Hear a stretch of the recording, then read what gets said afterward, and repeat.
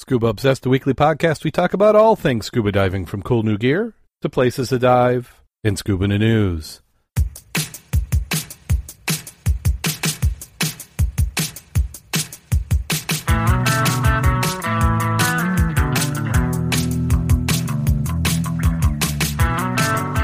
Scuba Obsessed episode 362 is recorded live March 22nd, 2018.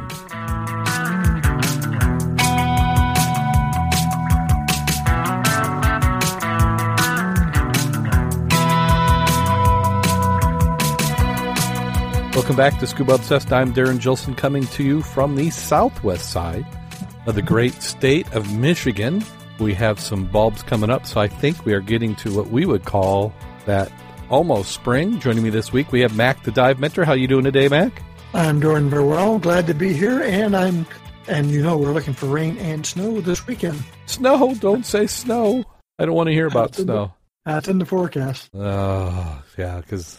have we had any since the weekend? I think it's been fairly clear. It has been, but in the shadow of the pole barn, a little building out to my left, there's still snow on the ground. Yeah. Yeah. And it was chilly doing my walk today. Yeah, that's a little cooler than you'd like, but yeah, I guess that's what we have to expect by living in Michigan. So I wouldn't want to fall in the water right now. No, but March 22nd. And this is about the earliest that we have gotten on Lake Michigan, actually out on a wreck. So from this time, it's like T+ for Great Lake diving. Well, several people got their boat started this week already, and we're looking for who wants to be the first on a wreck. Yeah. Did you see the postings for that already or not? No, I haven't. I've kind of deliberately stayed off Facebook trying to be able to keep stuff moving. Yeah, so they've got plans for Saturday and Sunday already, looking for people to go Heather and Jan. Oh, goodness. I like we were talking before show, the team, the robotics team is doing good. And, yeah, I don't know. Maybe I say that, but yeah, it can't be Saturday, it can't be Sunday. So I'm just running out of time to be able to go. Well, I'd like to thank everybody who's in the chat room. We have a few people this week. We have Eric and Karen, and I see there's a few people online. I don't know if they can hear us or not. It's a few other people. So yeah, you had Ted and Arf. Yeah, Arf. If we find that, that's where it sounds. Yeah, that's. I think that's how I would say it. I'm thinking that might be somebody's initials, maybe. Well, could be IARF. Yeah, I'm not even going to guess what that stands for. Well, let's go ahead and jump right on into the news. We'll get that out of the way. The first article we have up is a spike in snorkeling-related drownings prompts a snorkeling safety workshop. We have covered over the last few weeks, especially in Hawaii, that they were concerned with the number of deaths that were happening in snorkeling that they felt was abnormally high, and some were attributing it to some of the full face masks. Those are the snorkels that fit over the whole face and allow many people who might not otherwise snorkel to give it a try. And this article's out of Honolulu, KHON2.com, one of the local stations there. And they're asking, is there any way to prevent snorkeling-related drownings? This is prompted by the Hawaiian Lifeguard Association. Recent spikes in death directly linked to snorkeling is raising concerns. Lifeguards are holding a workshop Wednesday, March 28th, to educate people and devise a plan. Snorkeling drownings are not unusual. We've had them for years before the spike, but I think the dramatic increase in numbers has gotten people's attention, said Ralph Gatto? In programming code, it's GOTO, which would be go-to. Goto was a lifeguard for more than 30 years and helping coordinate the workshop. The more information we can get about what's going on, I think that's going to help us craft some prevention stuff. And that's the ultimate goal, is preventing these things from happening. On average, there are 17 snorkeling-related deaths each year in Hawaii. There have been 14 so far in 2018. A majority of them occurred on Maui. What is causing the spikes? No one really knows. We have 65 drownings a year in the state in the ocean. You can't say what caused it. You can say what they were doing, but we really don't have a direct correlation at this point. The deaths are not caused by the snorkel, but that's what people are doing when they have a problem. According to Gatto, there are countless assumptions. There's theories related to equipment. There's theories related to inexperience. pre-existing medical conditions, people getting off the plane after a long plane ride. The Snorkeling Safety Workshop will discuss numerous topics. We're going to have a panel of experts in the morning talk about snorkeling physiology, snorkeling-related deaths, epidemiology. Oh, that's yes. Thank you, Karen. In the afternoon, we're going to allow people to actually get in the water and try some of this stuff out. They also intend to educate people. Snorkeling seems to be simple and so beautiful and so easy. It's not. It's a strenuous activity, and people need to understand that. Another topic of discussion, full face masks.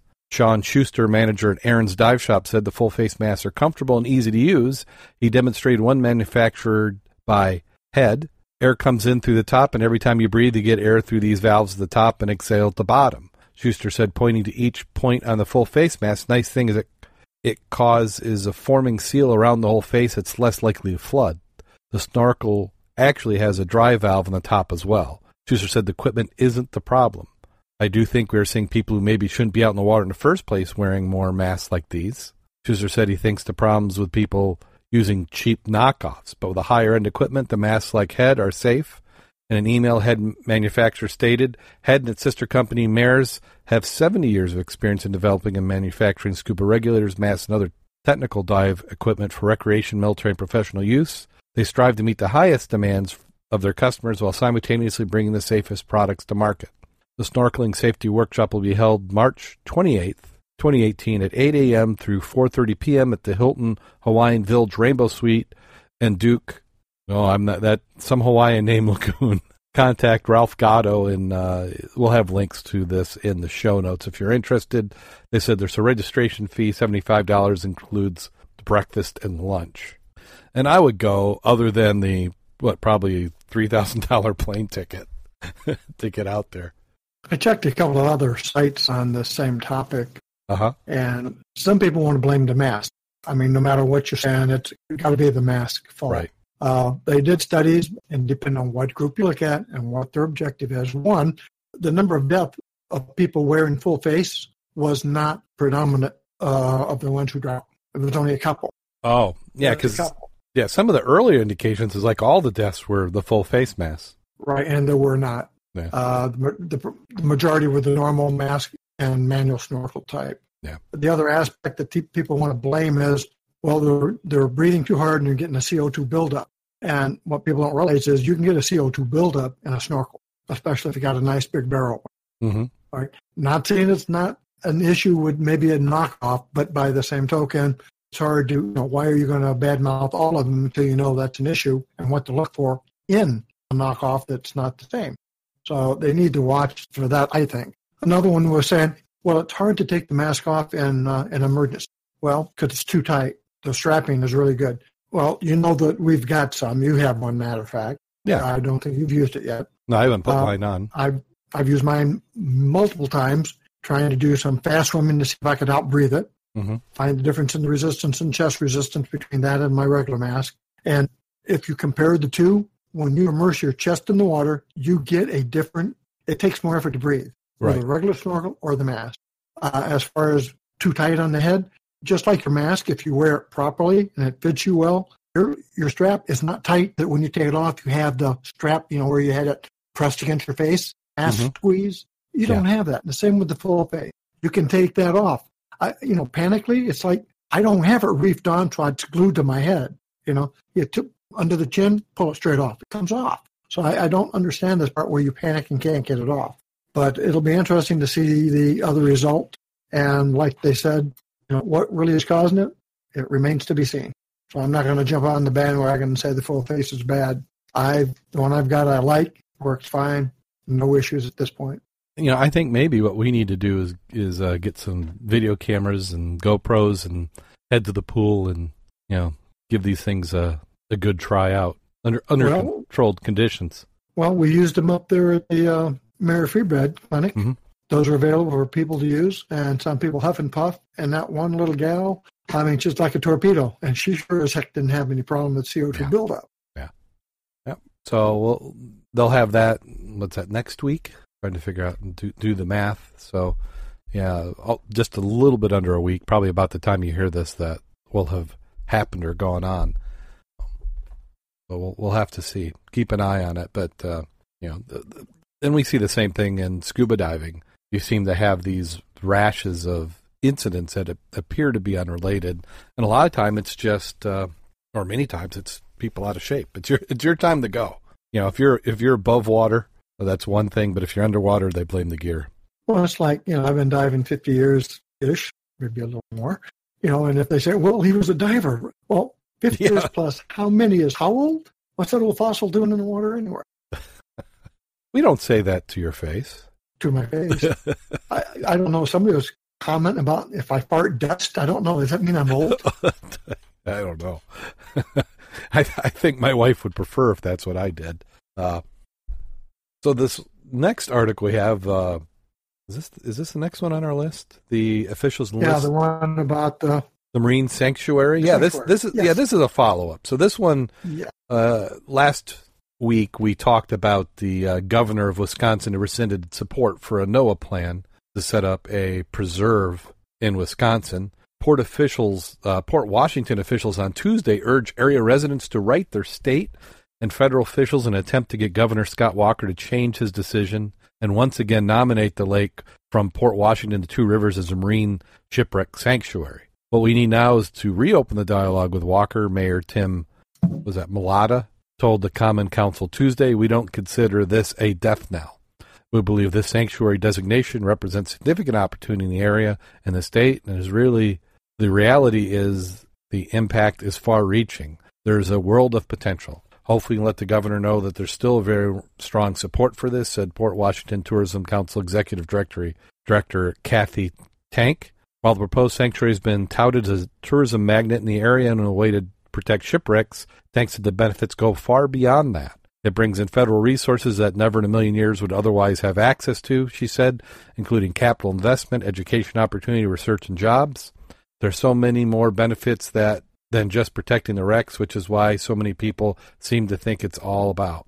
Divers aren't the only ones who benefit, Tank said, noting one purpose of the sanctuary designation is to bring the stores and sites on the lake to everyone.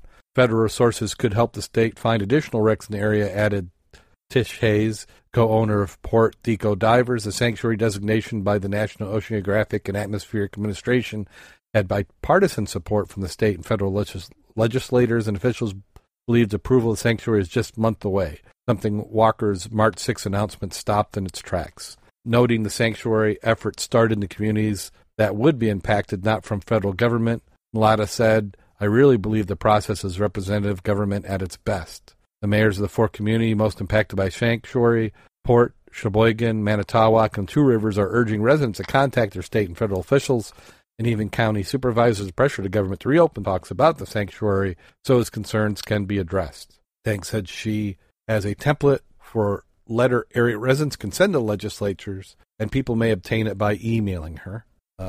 Yellow and blue Save Our Sanctuary buttons and stickers have been created for people to wear in support of the effort. Well, let's go back. Who is this person, this Tank? Now, I did read that earlier. Port Washington Tourism Council Executive Director Kathy Tank. Okay. Yeah, because I looked this over, and I don't want to be Debbie Downer or Don the Downer, especially since I do work with you guys on the Southwest Michigan Underwater Preserve. Yep. Question number one. What's the difference between a sanctuary and a preserve? I'll leave that alone for a second.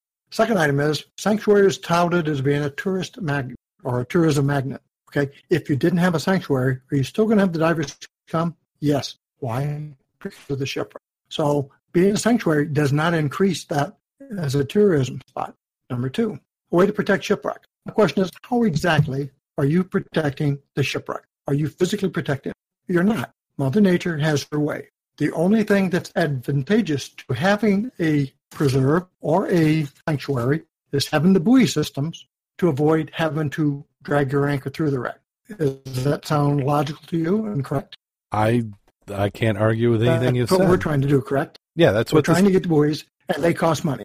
Yeah. Right, and I'm coming back to that. I love the part where they say, and it brings in federal resources. What that means is it brings in money that they consider free because they don't have to spend it from the state. That's not free because that came from me and you and everybody else. So I dislike that term free money because it isn't. why is it any different for the educational opportunities than without the sanctuary? Is it because you'll have a structured group of people who are getting paid by somebody to tell you more about the wrecks that you know are already there? Not sure. Does research. You need a sanctuary or preserve to do research on shipwrecks? I don't think so. Now, if you're an archaeologist, you're not going to do it for free. You're getting it funding. You're going to get your grant from state or hopefully federal. Jobs. How is a sanctuary or preserve going to give them any more jobs than if you just have good boats to take you out for the dives? They're still going to buy the gas. They're going to stay in the lodging. They're going to buy food. So again, I don't know how being a sanctuary makes a difference on that aspect. And then they said, well, the purpose of the sanctuary designation is to bring the stories and sights of the lake to everyone. Well, every diver that goes and dives shares that knowledge. Many of the people who like to look for, search, and research the wrecks, write their books, their articles, you have that same publicity. So how does that make it better for the other people? I really didn't see any backup for that. And I love the part where it said, federal resources can help the state find additional wrecks. What wreck did the state ever go out to look for? And how can they justify spending money to go look for a wreck? Because it sure didn't happen here in Michigan. So I looked at that and I heard what they said, but to me, it's I want money from the state, from the federal government to do things that are going to happen anyway. Just open other people's comments now. It'd be nice to hear something. Well, I mean, the problem that I have, even with some of these discussions, is all the actors all have a motive or agenda. So if we look at this person here, what was her name? Kathy. Breaking up. Am I breaking up? Yeah. So I want to get her full name. Kathy Tank, and she's from the Port Washington Tourism. So I'm assuming that that's a paid role that she has for Port Washington, and her desire is to get more tourism. So anything that allows her to achieve her mission better than it would otherwise, she's going to be for. It doesn't necessarily mean that that is the best thing for the community, her position. It means that that's what her job is, and she's going to take advantage of this situation to promote that. And I'm not saying that that's bad. I mean, if I was in her position, I would probably be doing the same thing. But when we see these articles, we have to look at them through that lens of why are people having these particular positions. And really what it comes down to is, do we think we need more federal preserves? And is the federal preserve going to be adding anything beyond what would otherwise happen? Are you familiar with this area of Wisconsin? I mean, because if you look at where the NOAA Preserve is in Michigan, I mean, there's not a huge amount there. I mean, there's some industry, but it's not a large area. So I'm, other than the facilities, how many people are employed up there? I'm not sure how much of a direct impact that's going to have. For me, for selfish reasons, I like to have these sort of things. I like to have, marine museums and research go on and stuff. But, if I was, the benevolent ruler looking at all the ways to slice up money, priority-wise, I don't know if this is the biggest and best priority that we're using for money. I mean, I see a whole lot of other social issues that could be addressed that may be a little bit more important than some shipwrecks that they're going to be unable to protect. Again, I understand, like for us, for the preserve, the mainstay right now is to be able to put buoys on them to support people diving them without doing any damage to them. Yeah. If you have them buoyed so people know exactly where they are, you will have more people come out there because, hey, I can find it. Yeah, and what Mac's referring to, I don't think we've talked about it on the show, but the state of Michigan, well, we've talked about the preserves, but the specifics, which I'll get to in a second here, is that in the state of Michigan, we have I call it a volunteer preserve system. They created some laws that allow for the establishment of preserves around the state. And in our area, the state of Michigan, it's called the Southwest Michigan Underwater Preserve. And that was originally started by some of the people that are now involved with MSRA, Michigan Shipwrecks Associates. So we've got this preserve system, and it's what each of the preserves do is they have a group who sets up bylaws and rules. They can claim land from the shoreland, I think, out to what is considered recreational diving depth, or yes. A certain number of miles, whichever is greater. It's 130 feet or 5 miles, whichever one comes first. Whichever one comes first. Okay. Correct.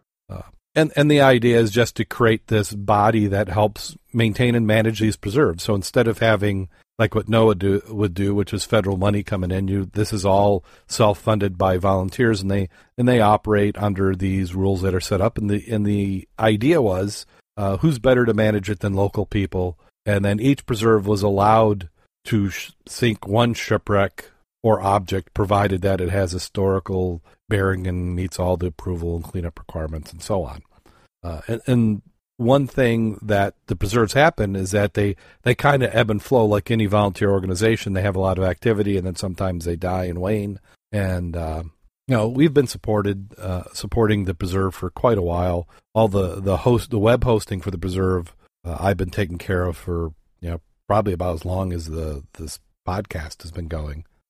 And then this last year, we really decided that the preserve needed to be kickstarted, and so about 2 months ago, there's a big push to get it going. And in the election of officers, we have Kevin, who was on the program.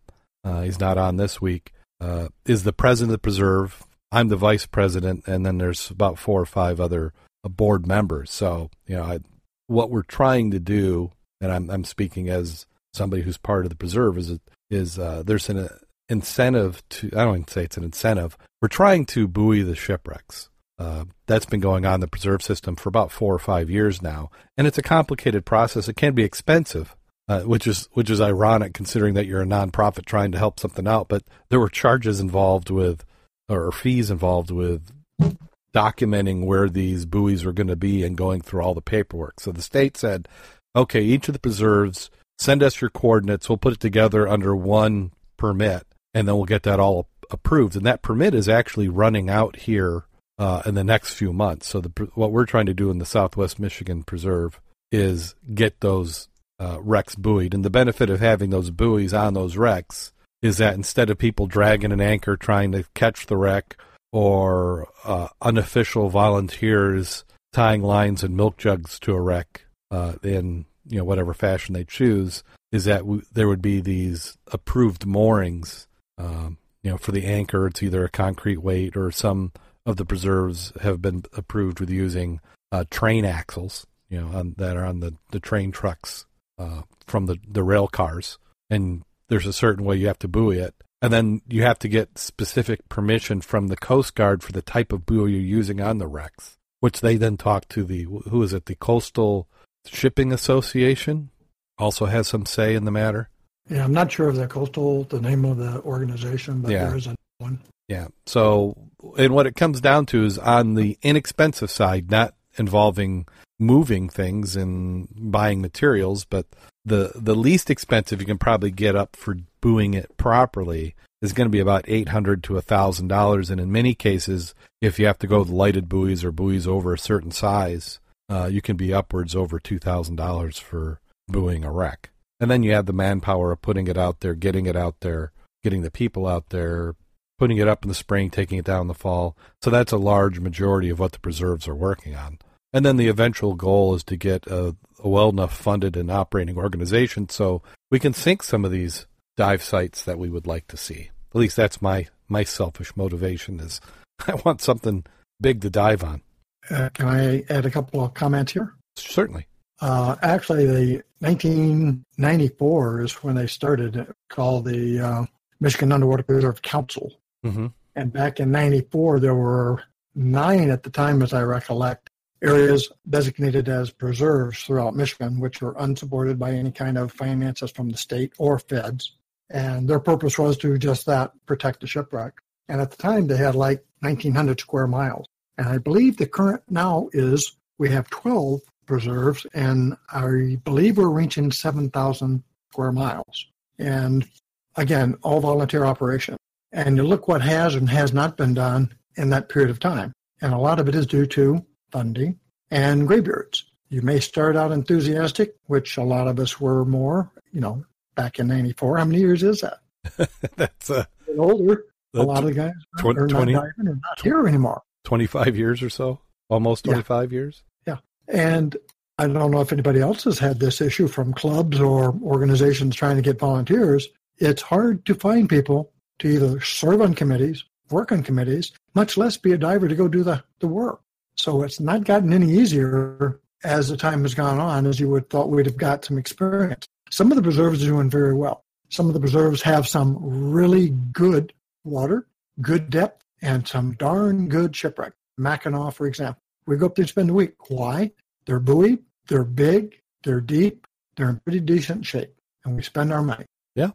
So I just question some of the reasons they had as why they need a sanctuary when I'm not seeing the advantage to having that as well as a preserve or just enthusiastic divers who are protecting the environment they're diving in.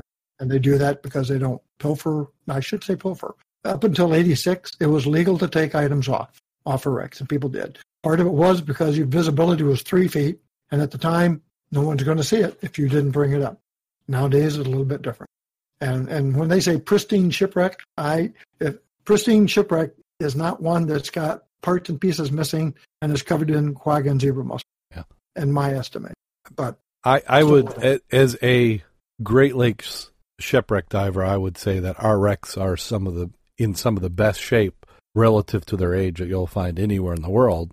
However, they're not pristine. It's not like the day they went down. Look at the photos. You can say, hey, that still looks like a shipwreck. But if you happen to have a photo from back then, if that was possible, you would see that they have broken down quite a bit. The decks are collapsing.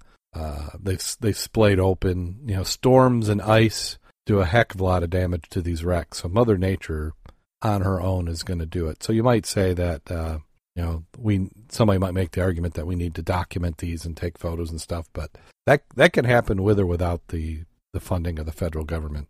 Well, you got the other aspect too. You've got, I just lost my train of thought there for a second, but the advent of the better visibility does increase the diver visibility and wanting to go look at something because you can actually. But again, that was not through any effort by any person. It was because we had an invasive species come and help us out. Yeah. And that's some of these photos that are doing a great job at promoting these wrecks. Would not have been possible 20 years ago. Well, I mean, if you've got some comments or feedback or, think we're just full of it, go ahead and leave us a message. You can, email us at theshow@scubaobsessed.com. You can go to our contact us form. Facebook page, tweet us on Twitter @ScubaObsessed. Give us some feedback. We're willing to listen. I don't necessarily know if this is borderline politics. I don't know. Do you ever actually change anybody's mind? To me, it comes down to needs and wants, and this isn't necessarily a need. This is more of a want, and I just think that we've got things that are higher priority, and it's really an overlapping opportunity, which I think is why the governor of Wisconsin decided not to do it. Is that why grant the federal government additional authority and just make a bureaucracy that you now have a harder time moving through? Now we kind of squeezed as much as we could out of that article. The next one is we've got Paul Allen continuing to find shipwrecks. Wouldn't you love to have his checkbook? The USS Juneau warship that sank with 600 aboard is discovered 4 kilometers down in the Pacific. An expedition to South Pacific funded by Microsoft co-founder and philanthropist Paul Allen has discovered the wreck of a famous U.S. warship that was attacked by a Japanese during the Second World War, claiming more than 600 lives. The billionaire's personal search team located the remains of the USS Juneau off the coast of the Solomon Islands on St. Patrick's Day. The Juneau was sunk by Japanese torpedoes in November 1942, claiming the lives of 687 men, including 5 brothers known as the Sullivans from Waterloo, Iowa. The men became Navy heroes and had a destroyer named after them. Despite naval policy stipulating that siblings could not serve in the same military unit, brothers George, Francis, Joseph, Madison, and Albert refused to serve in the Navy unless they were posted to the same unit. The ship, known as the Atlantic-class light cruiser, was found more than 4,000 meters below the surface, resting on the floor of the ocean.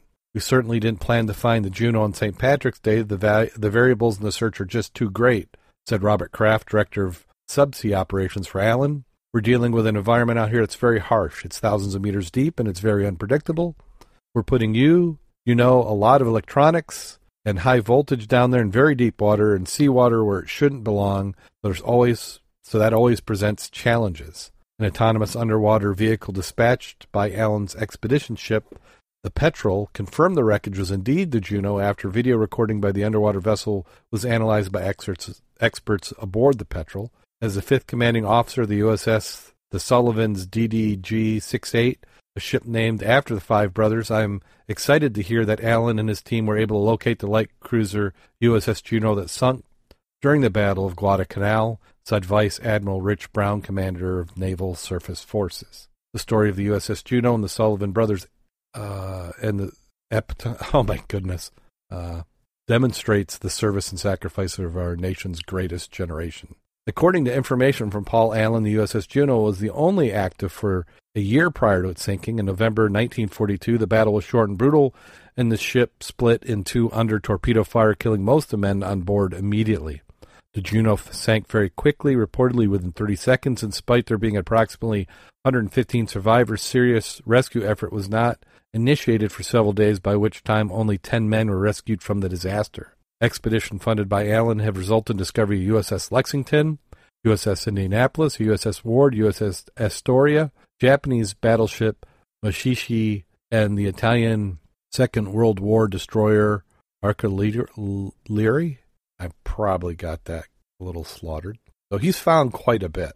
How would you like to have that ROV, though? Well, actually, it was what he used down there was a autonomous type device. So it would do a pre-program and in some cases map it by itself based on what it could see with its sonar. So, yeah, I'd love to have one of those. Yeah. It's also interesting, though, how they phraseology on a lot of the items that were based on morale and trying to get the populace back in the war, be back in there by bonds. They call it the famous U.S. warship. Why is it famous? It's only famous because it's famous for the Sullivan brothers who all died on it. They were all together on that boat for 10 months and 10 days before they were dead. The sicky part about this is 3 of them were immediately drowned, one the day after, meaning if silence hadn't been required on the aircraft circling saying, oh, by the way, there's people down there, they would have started the search earlier. If they had started the search earlier, it's very possible they would not have had 4 or all 5 of the brothers dead. The other brother, the last one, lasted 5 days. Had they started the search earlier, perhaps that would not have been true. Of course, you have your secrecy aspect. You don't want to broadcast bad news. Lots of variables. And again, warfare is just that. Well, it seems like they could have, this is all backseat driving from, 70 years later.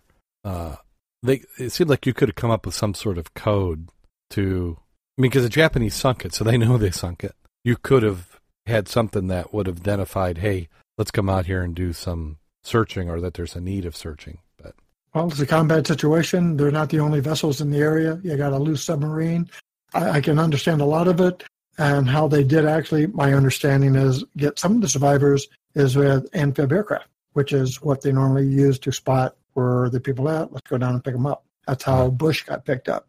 Okay. An amphibian. But it's odd about that. The other part I thought was interesting, sort of, was that you'd have thought after that, you'd never have kinfolk have that same issue. 5 killed.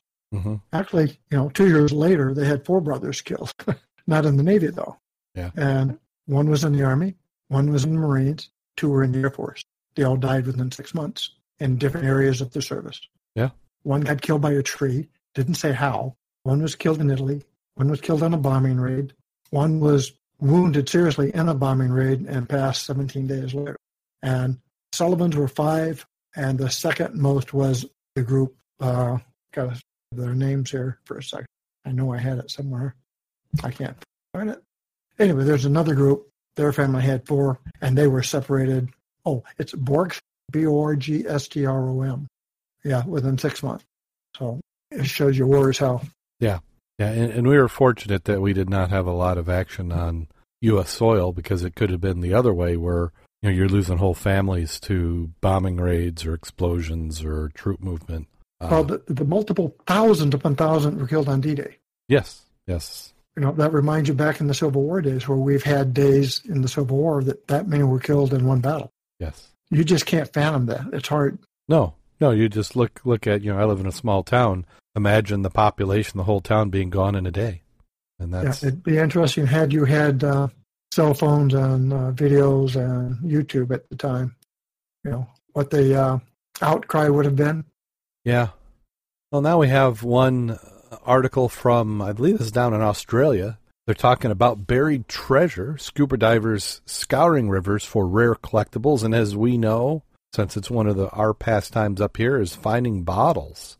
Over the past 4 year, Newcastle-based Tony Strazzali and Paul Serenga have amassed an enormous collection of rare collectibles by scuba diving under old bridges and wharves that once dotted the countryside. The area is lucrative because Victoria Hotel is behind us, and old steamships used to pull up at the wharves that were lined along the banks here. So the blokes loading the boats, children hanging around back every day, drank their drinks here, and often threw the bottles into the river. And they go on and talk about it. That this is pretty much stuff that we talk about all the time. But I just wanted the opportunity to go and look at the bottles. Like the whiskey, was that whiskey bottles? The wonky black glass bottles, sometimes referred to as pirate bottles, date back to the early 1800s. I've found bottles like that, but I don't think ours were anywhere near that old. And then the clay bottles from the 1800s.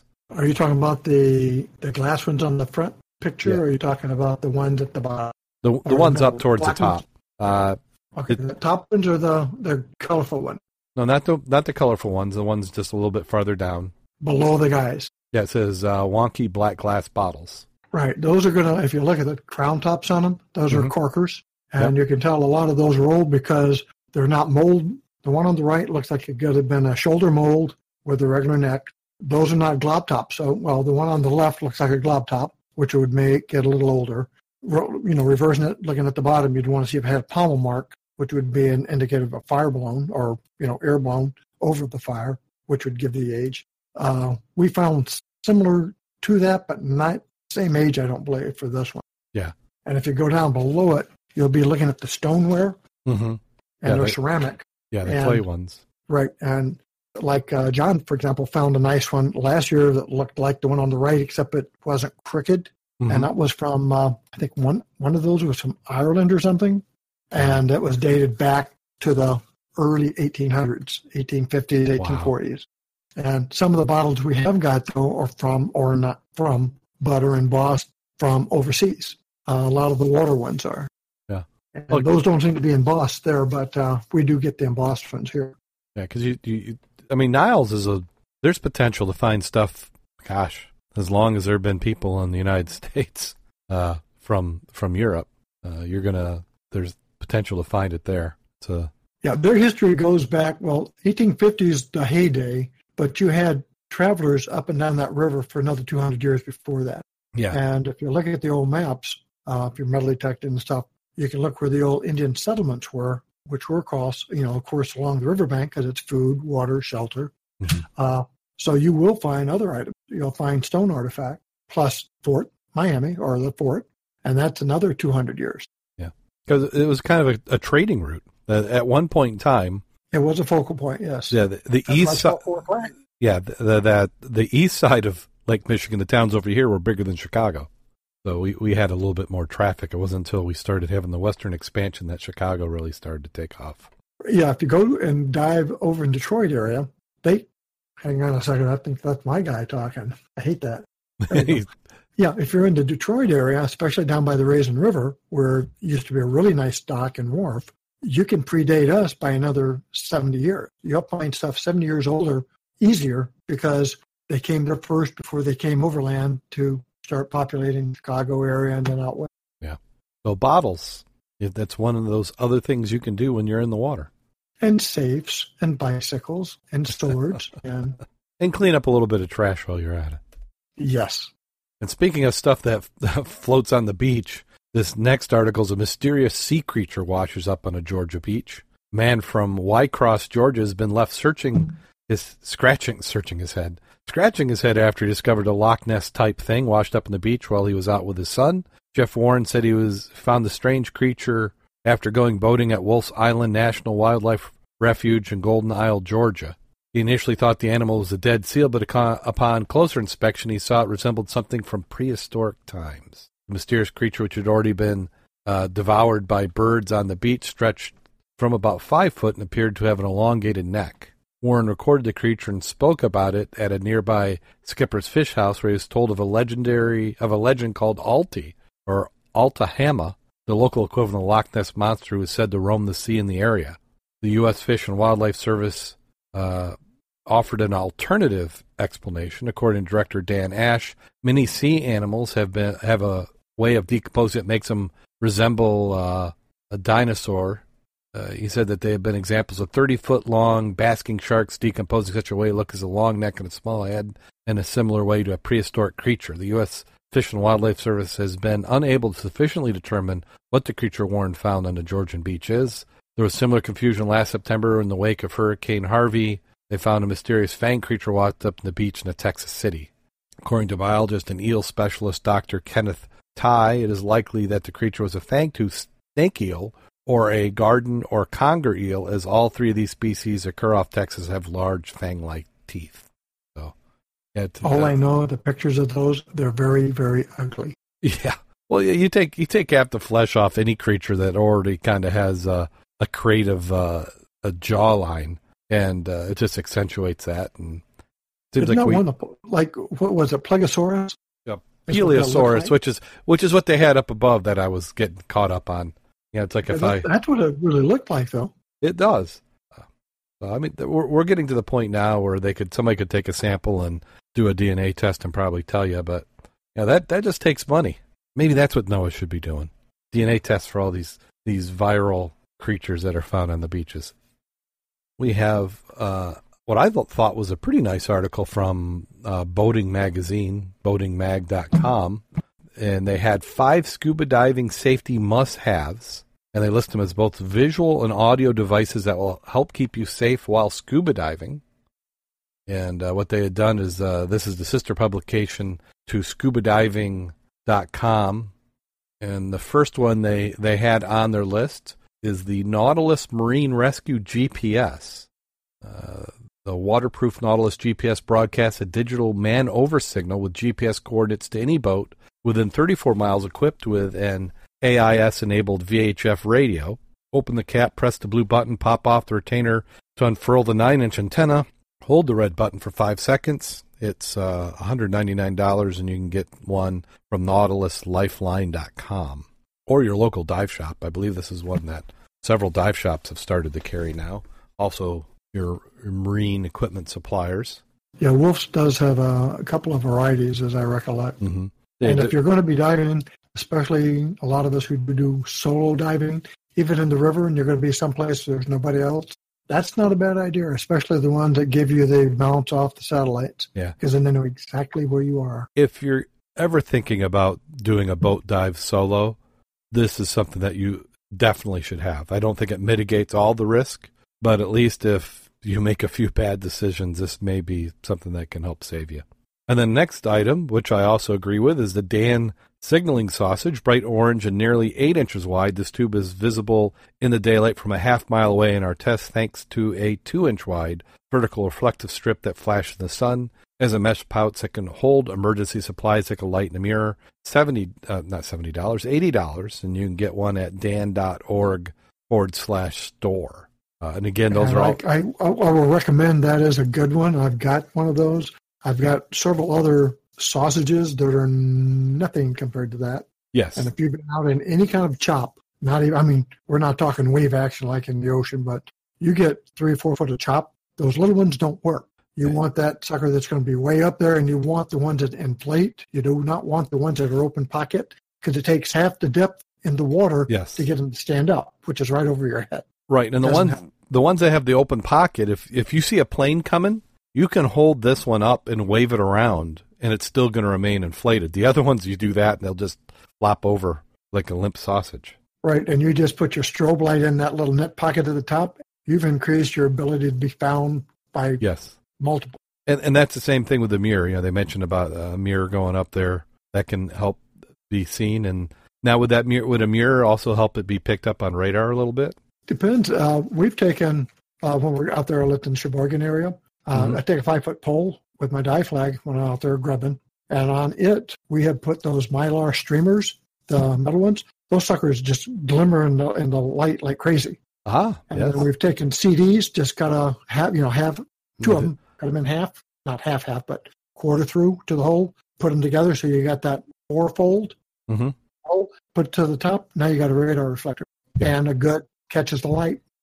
So that Dan's signaling sausage. So again, that's an item if you're ever going to be out in a boat away from shore. You certainly want to have one of those, because even if you have a boat, if you come up a ways from the wreck and the captain can't get quite to you and the waves start picking up and chopping, you want to make it as easy as possible for them to find you, because they want to find you, pick you up, and then get back on the shore if the weather is turned. Then they have a Tektite strobe 3500 emergency strobe as a full 360-degree coverage, so you don't have to aim it to be spotted during the test. The strobe was clearly visible a mile away and became brighter as the sun set. The Tektite says 3C batteries burn for 100 hours on a flash. Ours was going like new after 70 hours. That's $89.95, and they say that's available from tech-tite.com. And a strobe light is a good idea. I don't know about this particular one, but multiple are fine. If you're doing night dives, it's nice to have one that you would attach to your valve on your tank so that divers behind you can spot you, and then they have something stowed away that if you're, again, get lost and need to be found, you can put on it. And then I was going to say that works really good during daytime, especially at night. When they say a mile, when I'm at 2,000 feet, I can see many, many miles. Yeah. And if you got a strobe, it's amazing what I can find or see from that altitude. So when that rescue helicopter or aircraft's looking, strobe can really help you out a lot. Yeah. And something else that I like is that Bob, our Zodiac boat driver, captain, who also does rebreathing. He rebreathes a lot. Who's a rebreather diver. On his boat, he has a strobe that he slides down the anchor line.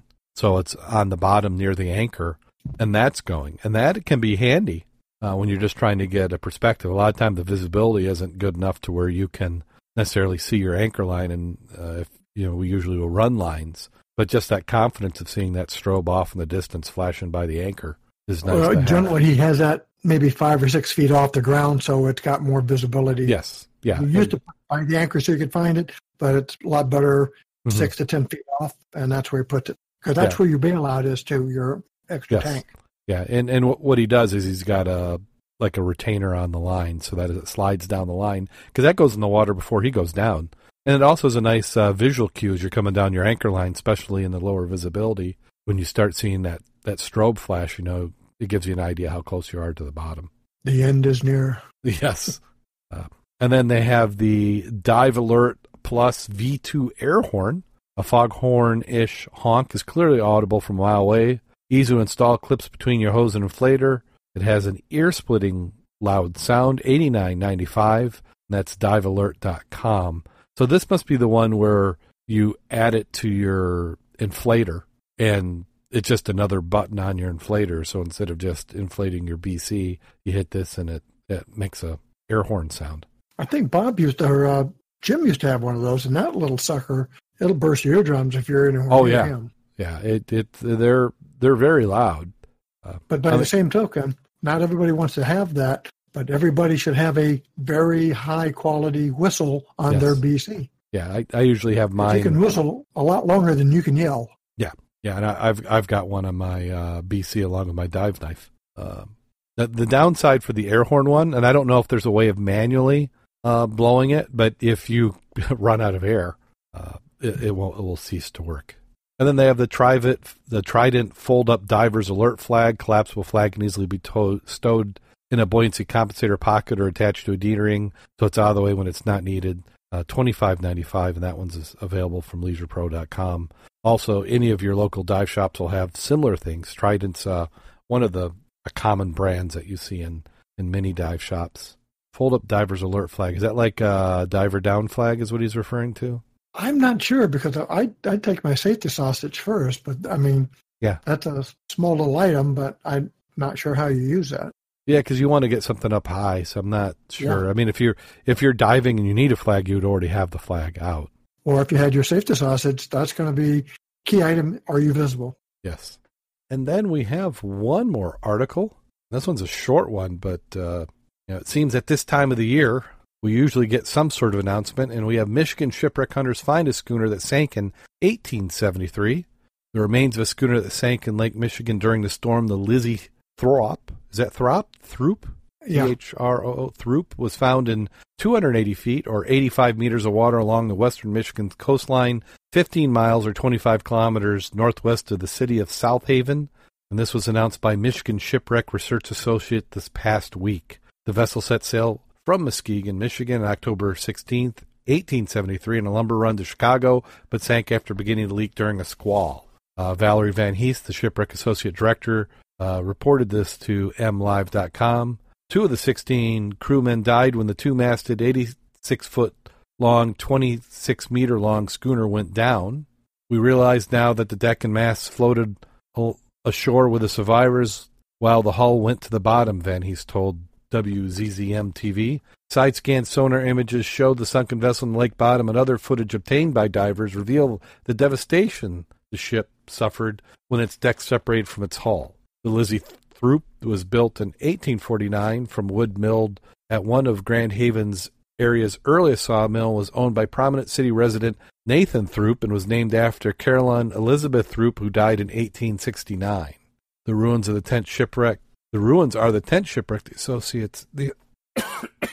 that the association has found during its ongoing search for passenger plane that crashed in Lake Michigan nearly 68 years ago. The Northwest Orient Flight 2501 crashed June 23, 1950, killing all 58 aboard the DC-4 prop liner.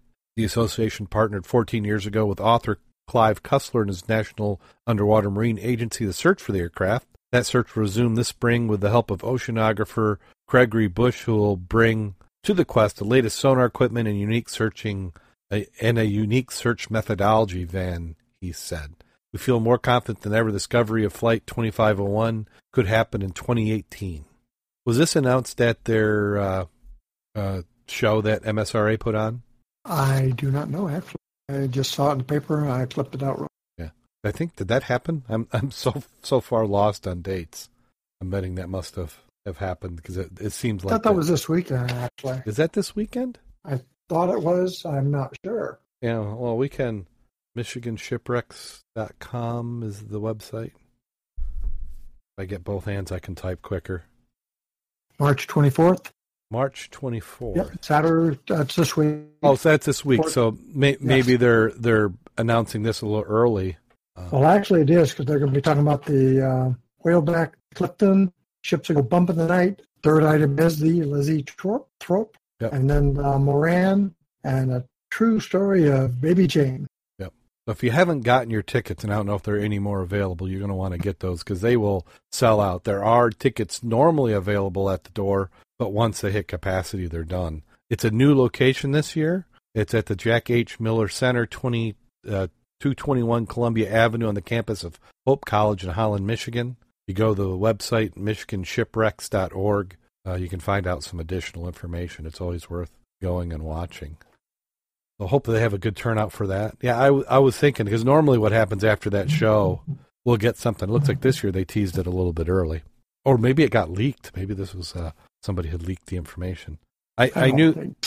You don't think so? Quite sure they must have had too many details not to have, had that published. Oh, well, yeah, it certainly was this article was done with a formal press release. But I had heard from some of our divers who do go diving with them that there was some stuff that they were not allowed to talk about. So I can assume that this was one of those items.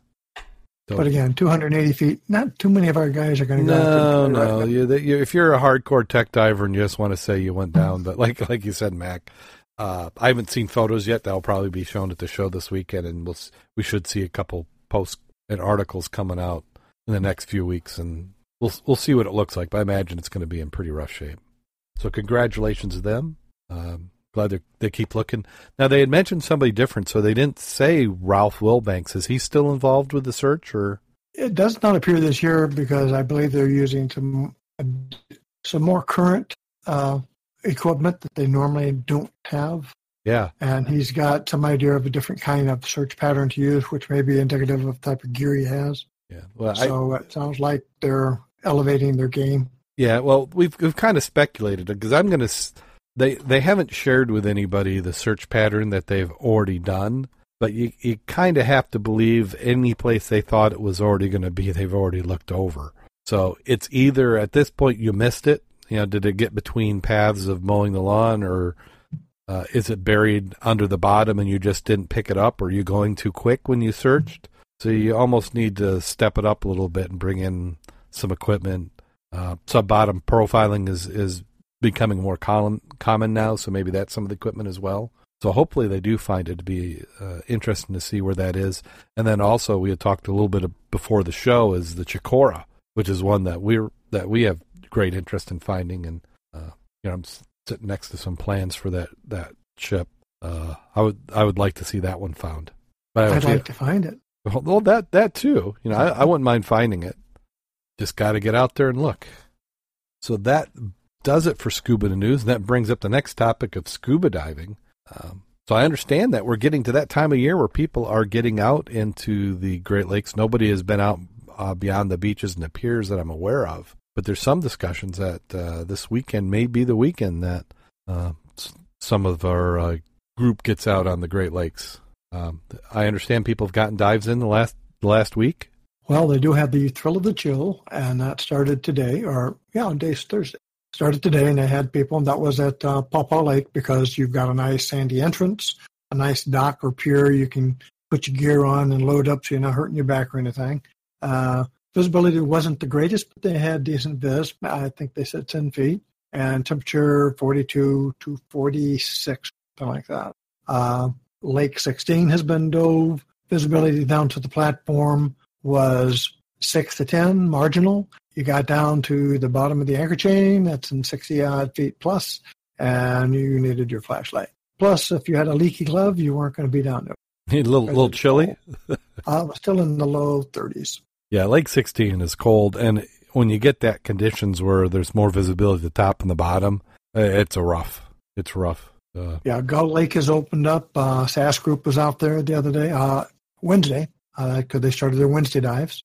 They've got a lot of little items going on. And I believe, I'm trying to remember if it's H2O or the other group, they're having a pool party at Bridgman in April. And I'll probably get some more details on that. But if you hadn't got wet for a while and you want to check out that dry suit to see if it really is dry, or get out the wetsuit to see if it's still going to fit, because they have a habit of shrinking over the winter. We know how bad that is. Give you an opportunity to check it out in semi-warm water. Yeah, I'm hoping mine is expanded during the winter. So we'll see if that. Don't count on it. Don't count on it. I understand that if you seal the wrist cuffs and the feet cuffs on a single and the neck, and then blow it up, you can sometime make them expand. Well, I'm hoping that I've reduced a little bit since the holiday season. So I'm hoping I can fit in my dry suit just a little bit better. It still zips. One of the articles we posted in the newsletter, and we discussed at the dive meeting on Tuesday, was it pays to have a little bit of fat on you if you're going to wind up in the ocean. It does. As an old wetsuit ice diver, I know that little bit of thermal protection, a.k.a. blubber, does help you have a little bit more. It makes a ability. Big difference on keeping the hypothermia down. Yeah. Especially when it's a little cold, but not like ice diving. Well, I assure you, I still have plenty of fat layer remaining, but I've been trying to trim it down, get ready for spring. Get in some better shape, because don't want to be a statistic. You go in the water and then you have a nice heart attack, and they're going, hey, that diving killed another one. So we think we may have some people getting their boats out and heading out this weekend then. Yep, the feedback was, I think, even Kevin I believe it was Kevin, talked about his boat. All he did is put a battery in, turned over the engine, added some water to it, and bingo. Excellent. And that's what you want. Yeah. As long as it's not going to freeze, you're good. Yeah, you don't want it to freeze. Bob was looking to go out with his, so. Yeah, make sure you got some fresh gas, and it's always these early dives early in the season. We usually like to hit some of the shallower wrecks. Are they talking to Havana? Actually, somebody was talking, it might have been John, talking about the South Bend. Oh, yeah. I like the South Bend off of Michigan City. No, that's the one that's inland on the lake. Oh, the Diamond Lake. Yeah, that's a traditional. That's not a Lake Michigan dive. That's a Diamond Lake dive, which is off Cass County. So that's a good one. That is traditional. One that we would hit. It's a good warm up for the boats.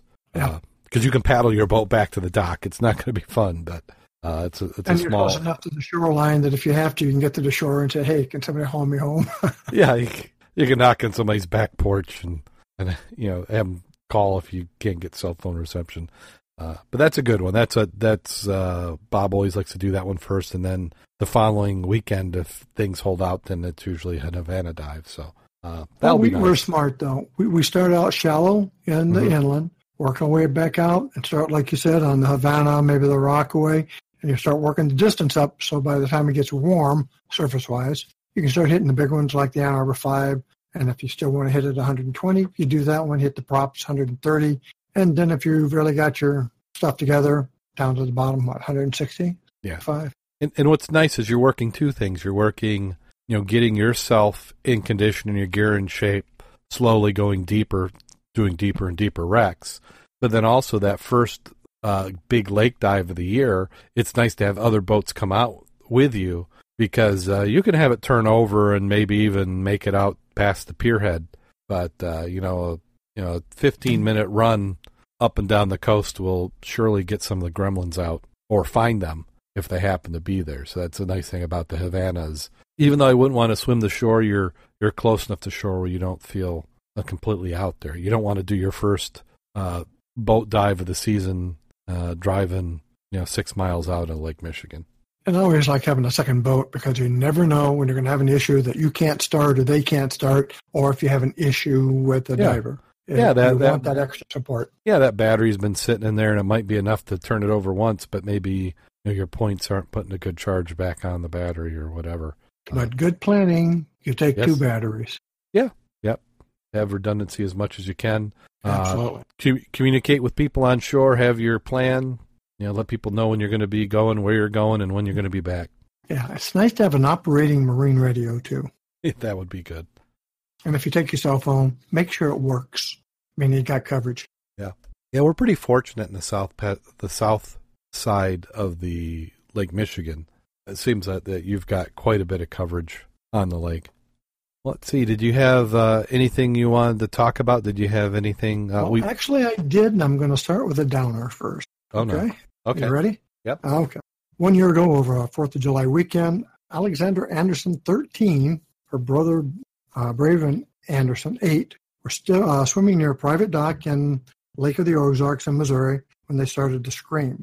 The parents went to the aid, but by the time the siblings were pulled from the lake, they were unresponsive. Both children were pronounced dead after being transported to a nearby hospital. 2 hours later, Noah Winstead, 10-year-old boy, died in a similar manner at Cherokee Lake near Knoxville, Tennessee. According to the local press, 7 other swimmers were injured near where Noah died. These were not drowning victims. In all cases, 120-volt AC, alternating current, leakage from a nearby boat and dock, different cases, electrocuted or incapacitated the swimmers underwater, and they drowned. The little-known and often unidentified killer is called electric shock drowning. Now, again, it takes minute current to do that. And it says, what does that mean? Lethal amounts in fresh water are measured in milliamps or thousandths of an amp. The key reason I bring that up as a diver, and I'm working, one of the areas I love to go to are dock and piers because that's where people drop stuff. If you go to a big marina, all the marinas often have power supplied for shore power for the boats. If you go to some of them like now and you're going to dive when the boats aren't there, you'll notice there's a big section where the ice isn't. That's because they have bubblers, meaning they have underwater pumps, air pumps, circulating water to keep the ice from freezing around the dock, which means electrical. Item they're talking about is always be aware, either as a diver, swimmer, or otherwise, that any place that has electrical outlets around it, such as those areas, are potential hazards. Interesting part is you may be pretty good, protected, but if you then grab the ladder of the boat to get back on it or touch the prop and you're leaking voltage from those, you could get yourself killed. Maybe the shock didn't kill you, but it stunned you enough that you spit out the regulator and started sucking water. Yeah, when you get electrocuted, you lose a lot of control of your muscles and things can happen. Well, a gradient of 2 volts, AC volts, can do that to you. It'll generate enough milliamps or current to do that. So they're basically saying if you are on a boat, it's really a good thing. And generally, when I'm thinking of boats with power, it's those bigger than our little runabouts that don't have a stove, refrigerator, air conditioner, electronic stuff that's backed up by AC with a battery backup. So around those areas, you've got to be really cautious because you're diving a cattle boat. I'm willing to bet they got some high power stuff on that boat. So the ladder prop part of the boat, you touch it, and if they don't have it grounded properly or ground fault interrupters, power interrupters, and most places now have that, but most places don't have a good method of how often did you check and make sure it worked. Yeah, you have to check those. When's the last time you checked your GFI in your bathroom? You're supposed to check them every month. I probably haven't checked them. Have them, but do you check them? No. If you haven't been, you might really want to do that. The second part they were saying is people say, well, how come it doesn't happen to me in the salt water? And it can happen in the salt water, but normally doesn't because the fuel current conductivity path is different. You would have to have a higher voltage and be lying with the power source in the ground in salt water. We're talking freshwater, docks, feeling a little tingly somewhere. It's like, wow, that's a little weird. Where it didn't feel tingly on that one. Electric. Words of wisdom for the day. Yeah. So what is there just something to avoid? Is it just better to avoid the marinas? Or Well, that's what they're saying there, but, I don't because, we hit the lakes. What is in the lake? You've got docks everywhere we go. Right. And we do go around them because that's where you find stuff. Yeah. Now, obviously, we come up and we look around a little bit. If there's nothing hanging in the water, the chances are, or probably not. But again, do you want to take a chance on that? Probably. Yeah, you certainly don't. Now, do they say anything about a safe distance? Or is it just No, most? they don't. Yeah. No, they don't. But it is an interesting fact. Here's a factoid for you. If like lightning, let's talk lightning for a second. If you're out there and a storm comes up, what do?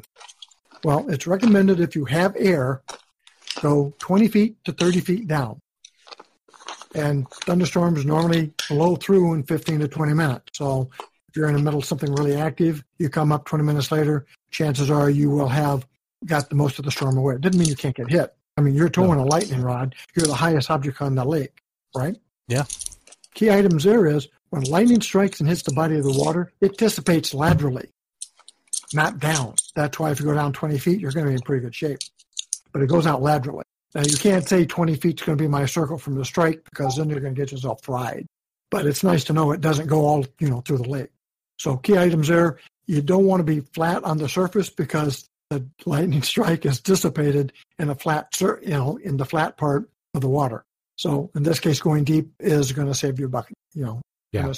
If you are in a lightning and you did get struck or you absorbed a charge, they said, believe it or not, you can get a positive charge on your body, meaning if your body is glowing, your best thing to do then is swim, and let's say you're on the surface, you swim to the shoreline with your head, so when your head touches shore, if it knocks you out, because if it shocks you, at least you'll be shallow and your head will be out of the water. Now, that part I could not prove is 100%, but that was one of the items that was talked about, worst case scenarios, ifs. Right. That's what I would. Yeah. And I don't know if you've ever been caught in a storm, which is usually poor planning, but I have. When you're down there, 10, 11 feet grubbing, and all of a sudden you're looking for the guy with the flash cube because who's taking my picture? And then you feel the water vibrate. That's a real good clue that something happened near you. Yeah, I do like to dive during the rain. It's a different experience. It's not quite a night dive, but it's almost feel like you're upside down. Seeing the splashes of the raindrops in the water, and why be up getting wet when you're above the surface when you can get wet below? So I've had some really good dives in rain, not lightning. Yes, not thunderstorm. Yeah, lightning. I don't think I've been on the lake where we've seen lightning in the distance and said, you know what, we need to call it, and that goes back to our having a dive recall to get people back to the boat. Because it happens on Lake Michigan and a lot of the Great Lakes. It can move in pretty quick. Oh, yeah. We were on a dive out of New Buffalo. No. It was out of Michigan City towards Chicago. and we got up just as they were getting ready to cut the anchor. I mean, cut it, not haul up the anchor. You know what the freak squall is. We got hit by a freak squall. Yeah. And we also got hit by lightning. It took our radios out. And, I mean, it went from nice and calm to monster seas. And you know how you get those little flag railings made of mahogany with a flag on the side of it? The wind was so bad, it broke that sucker. Oh, wow. People on the dock waiting for us when we came in because they couldn't contact us by radio. They saw the squall hit. People out there, the wall, you can see a squall line, and they thought we'd sunk. Wow. Those bragabouts, I survived. Yeah, I survived the squall. So, yeah, there's a lot of, we dive the shipwrecks, and that just reminds you that you don't want to be the next one. Well, I'd like to thank everybody who's tuning in and downloading the program. We certainly appreciate it. If you're a fan of the show, why not put a pin in the fan map? Go to our website, www.scubaobsessed.com. and look around, and there is a link to the fan map, and you can put a pin there and see if there are any other divers in your area who are also fans of the program. If you like the show, tell a friend, and we would certainly love a 5-star review on whichever platform you're listening to the program on. While you're at our website, we'd certainly appreciate support for the program. Help us continue to put it on the air and improve the quality, both audio-wise and interest-wise. I'm sorry, Mac, did I lose you? Breaking up again. But everybody who's listening is hearing it fine because I'm recording it local. So head on over to our website, www.scubaobsessed.com. Click on the Patreon link and help us keep the show on the air. Do you have anything you want to plug before we head on out of here? I'm not catching 80% of what you're saying. I'm giving you the location of the gold in Lake Michigan. I didn't hear any of that, so I don't have anything. Everybody so at home is going to laugh. But it'll be, what is it? I think Easter is the same as April Fool's Day. Yes. Have fun with those eggs with the kids. Yeah. Well, we didn't talk about it on the show, but have you seen the the guys who do the Curse of Oak Island show? Oh yeah, we talked about that too. About they are trying to get the people interested in the Confederate gold. Yeah, Confederate gold, and that one looks to be interesting. I haven't seen. I've only saw a couple episodes of it, but I think they're overreaching a little bit. But certainly hope that something comes out of the show. When you've got the money to embellish it, and somebody's going to finance you, go for it. Oh yeah, you're getting some FaceTime. The personalities on the show, which is what makes the Curse of Oak Island so good, is that you just like everybody who's on it. You don't see a lot of ego and personality that's abrasive, and that's kind of the same avenue that this one's going. Is that you genuinely like the people and you want to see them succeed. So hopefully they find what they're looking for and they're making it interesting. You're not the whole time again, so I don't know if the other people can hear you well or not. I just thought I'd mention that again. No. Well, I think we probably need to finish up here. So are you ready? You there? Hello, Mac. Did we lose you? It's really quiet in here. Yeah. The chat room says they're hearing me pretty well. They're saying maybe it's you who's cutting it out, which would be unusual because I think your connection's about 5 times better than mine. They're saying I'm cutting out and you're doing good. Yeah, that's amazing. Can you hear me still, or? Yeah. For those that are home who are wondering how fun this is, one thing about the way the internet works is it might not even be your connection to the internet. It's these interconnection between the carriers. So if you're on Comcast and you have somebody else who's on AT&T or Verizon, those networks have to communicate back and forth between each other, and in certain conditions, those can become constrained. So you can have a gigabit pipe, but this little congestion between the networks can cause things to go crazy, and I have a feeling that's what's going on here. Especially since I'm sounding pretty good to some people. Mac isn't, and Mac's got a much larger connection than I do. As I'm stalling, let me know when you're back, Mac. Hello. Hello, you there? I just had a power glitch. Can you hear me? Yeah, I can hear you now. Okay, I just had a power glitch. I don't know what's going on. Oh, and I don't know why my computer's still up. Huh? So maybe there's something going on in your neighborhood. It's that ice rink next door. They're taking all the power to keep that ice going. Yeah. Well, I'm going to be quiet, and I'll let you do the joke of the night, and then that way I'm not going to break up and continue to say I can't hear you. Well, that's always the best part of the show. So here we go. Near a lake used by scuba divers was a dive shop. One day, a man walked in the shop carrying a cardboard box. He put the box on the counter and was greeted by an instructor. The instructor naturally asked what was in the box. The man didn't answer, but opened the box and took out a miniature grand piano, then a miniature piano stool, and finally a little man less than a foot tall who sat at the piano and started to play the most incredible music you ever heard. He's fantastic, said the instructor. Where did you get him? Well, said the customer, I've been diving in a lake when I saw this frog swimming in the middle of the lake all alone. At about 15 feet, he looked very fatigued. I took hold of the frog and ascended to the surface. The frog seemed very relieved, so I carried him to shore. When I put him down, and you're not going to believe this, the man said, the frog started to talk. He said he wasn't really a frog, but an unfortunate genie turned into a frog by a wicked fairy. Because he had never learned to swim, he wasn't doing well as a frog. But the best part of that, for saving his life, he agreed to grant me a wish. Well, being the attentive dive buddy I am, I noticed the frog having some difficulty equalizing when he surfaced, and it must have affected his hearing, because I clearly told him my wish, and that's how I got this 10-inch pianist.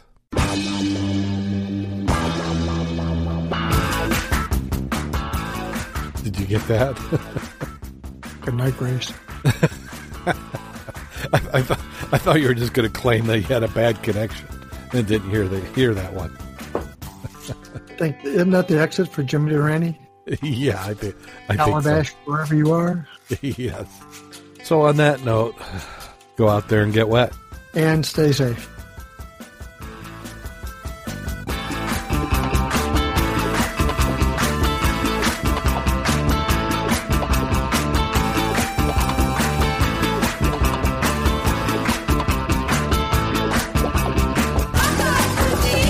How long have I been cutting that out?